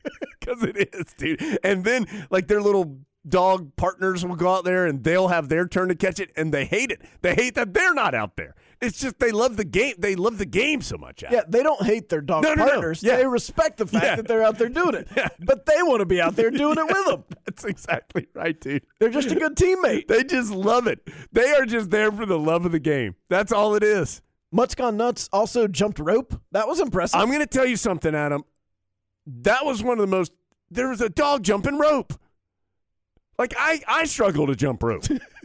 The dog was jumping rope. It was impressive. That's impressive. The dog was jumping like two people holding the rope, and it jumped up. Not like it was Adam, I don't think anybody thought the dog had the jump rope in its paws.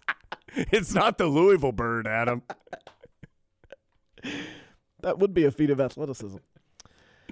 Dude, but come on. It was like they started it, and they're so happy, too, when they're out there. And when you let them out of the crate. Oh, my God. It's the greatest moment of their life. Every night it's the greatest moment of their life. If you can watch Frisbee dogs and not get happy, then get out of here. It's like the anti-leprechaun. Frisbee dogs, yes. Leprechaun, no. Notre Dame, have you ever thought about being the Notre Dame Frisbee dogs? Yeah. Because that we could get behind. Mutt's Gone Nuts. I'd support having them at the Smith Center. I thought this was a thought-provoking email from Colin Tate. One more thing before you get. I think Big Guy Little Dog was halftime show for the championship game. As well-deserved. Former pod guest, they're like, who can we get for halftime show of the championship game? Yeah. What about Christian Stoyev and Tiny Dog, who we know is like Scooby. Tiny Dog Jr.? Yep. Let them come show what they got at the title match. Yeah. Very fitting. Great to see those guys. Wish Tar Heels had been there. If we had been there, we could have dapped him up. Yeah, we would have probably hung out with him. Yeah. And we would have been like, you know who's not very good? The Leprechaun. And he would have been like, I know, but I have to respect the performance. But then afterward, he would have talked trash about him. We'd be like, I know that's right. Colin Tate sent an email. I wonder if this might be true.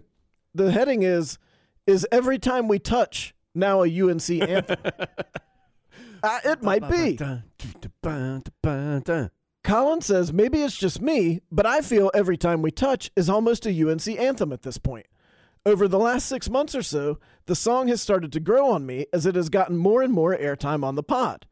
Now that we've secured the all caps, greatest regular season win in Carolina history, I can't stop listening to this jam. You mentioned you both feel Duke must retire this song/tradition under the new regime, and Colin agrees. He's going to have to. But is there any traction to the idea that next time Duke comes to the Smith Center just before tip-off, the arena calms for just a moment, and all that the visiting coaches and players can hear is dun, dun, dun, dun, dun, dun, dun, a reminder of the eternal one-up? Just a thought. Would love to hear your thoughts. Well, Colin, I'm going to tell you one other thing I learned in New York. The Duke people absolutely love that song. Yeah, dude. They do love it.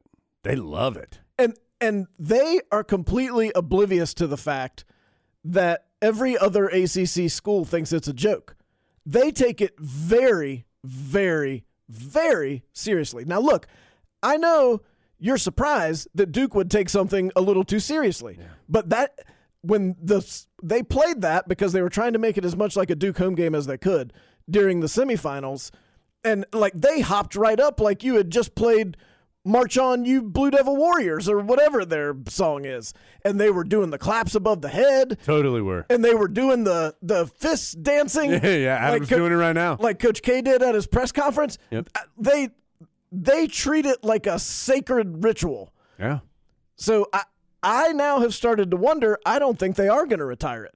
I think it means too much to them.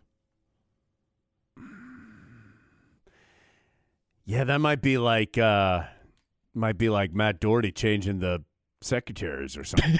Like it's going to be something that nobody thinks. Like from the outside, people are like, it's not that big a deal. But on the inside, it's like, John Shire just got rid of every time we touch, guys. He's got to go.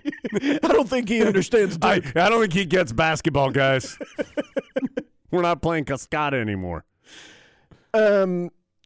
Kelsey Brereton said that we mentioned personalized jerseys on a pod back in mid-February and wanted to know where you could get those. I think you cannot just yet, but eventually they'll be available through all the various Carolina online order sources. Downton Shabby did a great job with a Coach K / Jack Nicholson mashup. Dude, I was just looking at this. Downton Shabby's Twitter handle is @butternutllama, obviously. Yeah, of course. You got to go check it out. It's electric. Yeah, it really was. It was good work. Wanted to give a big shout out, forgot to do this last week, to Ruth Ann Woodley's Tar Heel Bear. I'm assuming it's still wearing the Beat Duke button. Yeah, oh yeah. I think he's got that for a year. Or eternally. Dennis Dodd wrote a story on CBS's website about college football attendance and how down it is, that it is down pretty much across the board. Jones, as he wrote, even in the SEC, which this is serious. Good gracious. Hey, I think we told everyone this was going to happen during the pandemic, that if you let people stop coming for a year, they're going to find other things to do. And that is what has happened. So the point of the story, which is worth going to read, is a lot of athletic departments now, rather than focusing on growing the attendance back to where it was, which may not happen, tailoring the experience to those who are coming so that you're making sure that you're retaining them, which that seems smart. If you have a customer, perhaps you should make sure that you keep them. So we'll see how that goes in the future. That's all. Cameron sent a tweet, asked if we thought about creating a pod bracket pool on ESPN. Can't do that. We remember Rick Neuheisel? Where did he get fired from, Adam? Was he the one who got fired for doing the NCAA tournament bracket? That does vaguely ring a bell. Is that right? Maybe. If not, we apologize, Rick. You would never do something like that. But if it was you, how dare you? No, yeah. We can't do that. Not saying you can't do that, Cameron. Right. Or that someone, like if the pod fans want to do that, Sure. go for it. We can't set it up. Adam and I can't set it up. Right. Couple other tweets I wanted to mention. Jared Clark, high quality Photoshop on the See You Later Big Grits. You see this one? You see that one? Oh, yeah. That Yeah. one was good. Yeah. High quality Photoshop work there for Jared. So See, that's what happens when all the Roots DMs come in. I forget about these pre-Roots tweets. Adam, I'm going to mess up the details on this, surprisingly. So there's this guy named Rick Neuheisel. Yeah. So there was a conversation a week or two ago that found its way into my mentions that involved B-Dot, and it was something about the postseason basketball banquet. And honestly, I don't even know if Hubert Davis is going to have one. I don't even know what his plans are for that. And somebody was talking about B-Dot hosting the banquet, and B-Dot, I think, said something about how I host. I don't even know what happened in there. But somebody in there said, well, I know Jones is getting up there in age. What? What are you talking about? First of all, B-Dot and I are like the same age. What do you think they're even talking about? That seemed to be a big mistake. It seemed pretty clear what they were talking about. That seemed like a big mistake. Old Jones is getting on towards retirement. Yeah. The golden years of the Angel era. By the way, a couple of stories have already come in from the Duke game. We're not going to get to those today, but we will get to those in future pods. So if you want to send a story in about anything wacky that happened or what you were doing during that, I don't know if you heard Mike Krzyzewski's last home game when Carolina won the game, then send it to us and let us know. We've already gotten a couple really good ones. So, did you see, I'm sure you did, that the ACC network bragged about how they were going to re-air Coach K's last game on multiple occasions, and there was no mention of the Tar Heels whatsoever. Yeah. Not even that they were in attendance. I did notice that, and I can tell you that some other people noticed that. I heard that. And I don't think it was taken too kindly. I think discussions were had. Yeah, I do too. And so, Adam, I'm just telling you, this is firmly my opinion. Jon Scheyer, I have no idea if he can coach. Like I said on last week, I think Jon Scheyer seems like a nice dude, seems like a good recruiter. I'm sure they would not have selected him to be their coach if they didn't feel like he was a good coach. It's going to be different. It's just going to be different. Well, I think one very good point that I heard made was, like, it's not a television show. Like, Carolina has to recruit against Duke. And so if you're promoting this thing as Duke only and you are the ACC network. That's funny. I've never thought of it like that, but that's how they approach it. Like it's a TV show. It's a TV show. And they're a TV network, but the games aren't a TV show. They're the games. That's an interesting point, Adam. I hadn't thought of it that way, but I think that's right. And I think you're right that it's not going to be like that next year because there's only one reason it's like that this year, and that reason is going away, in theory. Yeah, Tom Brady, what are you doing? Don't give anybody any ideas, Tom Brady. Yeah, that's right. Well, and do you think it was good or bad that I didn't even know that had happened until like 10 o'clock on Sunday night because I was on the #grind. And I was like, wait a minute, why are all these people talking about Tom Brady? And it turned out it was because Tom Brady was coming back. Yeah. Why do that at the same time the bracket's coming out? Well, I think because Monday started the free agency period where like legal tampering can occur, where you can start talking to guys, and I think that's why. Well, then that makes sense. Did you see that somebody paid $518,000? Yes. You know what Tom Brady should do if he was so classy? He'd give that guy his money. He'd pay him the money. Yeah. Tom Brady can spend $518,000, I'm guessing. So it was $518,000 for the last touchdown pass that Tom Brady threw as a Buccaneer. And so it was purchased at an auction on Saturday night. On Sunday afternoon, Tom Brady unretired, and the ball now apparently is worth about $15,000.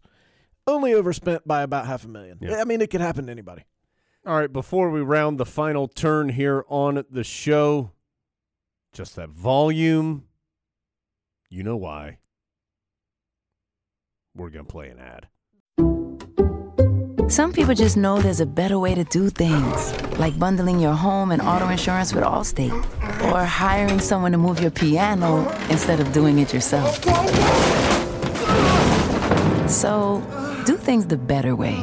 Bundle home and auto and save up to 25% with Allstate. Bundled savings vary by state and are not available in every state. Saving up to 25% is the countrywide average of the maximum available savings off the home policy. Allstate Vehicle and Property Insurance Company and affiliates, Northbrook, Illinois. We're sitting here in the lap of luxury drinking out of our commemorative cups. Yep. Thanks, Ruthie Styles. Yep.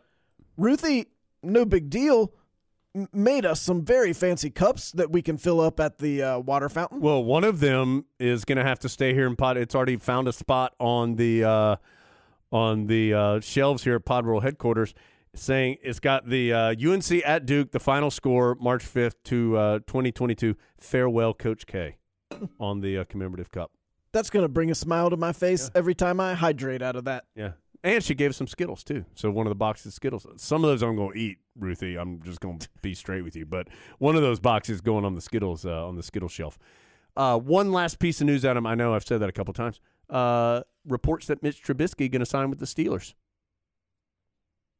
They have an opening for their starter. That seems like that could be a pretty good fit. So, just reports. I don't know if that's 100% accurate. You may know by the time you hear this, of course.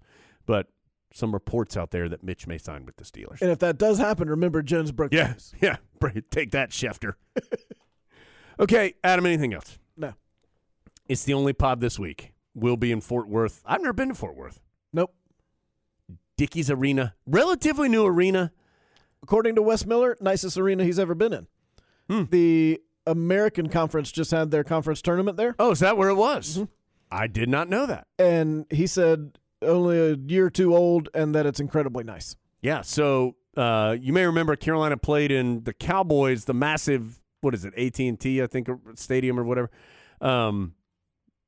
But that's in Arlington. Now, Dallas and Arlington and Fort Worth, they're all right there together.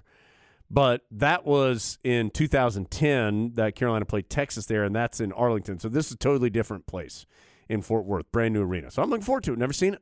Check it out. Tar Heels there, hopefully for 2 games, hopefully 2 wins. Hubert Davis said he is approaching it with his team as the Fort Worth tournament, and that's how they're going to look at it. So hopefully the Heels win the Fort Worth tournament. But no more pods for us this week because we'll be on the road with the Heels. Hopefully we are talking 2 wins and a move to the Sweet 16 when we join you next week. But for now, we're going to let Raymond Felton and the RZA get us out of here on the latest edition of the Carolina Insider. This your boy Raymond Felton, man. See you later, Big Grits. When I was small, we had nothing at all. We used to eat grits for dinner. Pound box of sugar and a stick of margarine. A hot pot of grits kept my family from starving. Steamy hot meal served less than 5 minutes. Big silver pot, boiling water, salt in it. House full of brothers and sisters, the pot's missing. Pilgrim on a box on the stove in the kitchen. When I was small, we had nothing at all. We used to eat grits for dinner.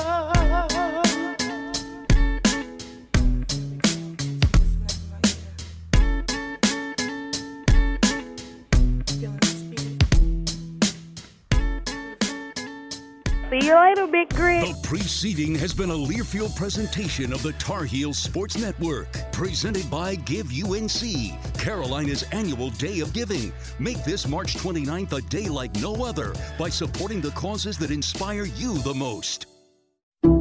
Some people just know the best rate for you is a rate based on you with Allstate. Not one based on the driver who treats the highway like a racetrack and the shoulder like a passing lane.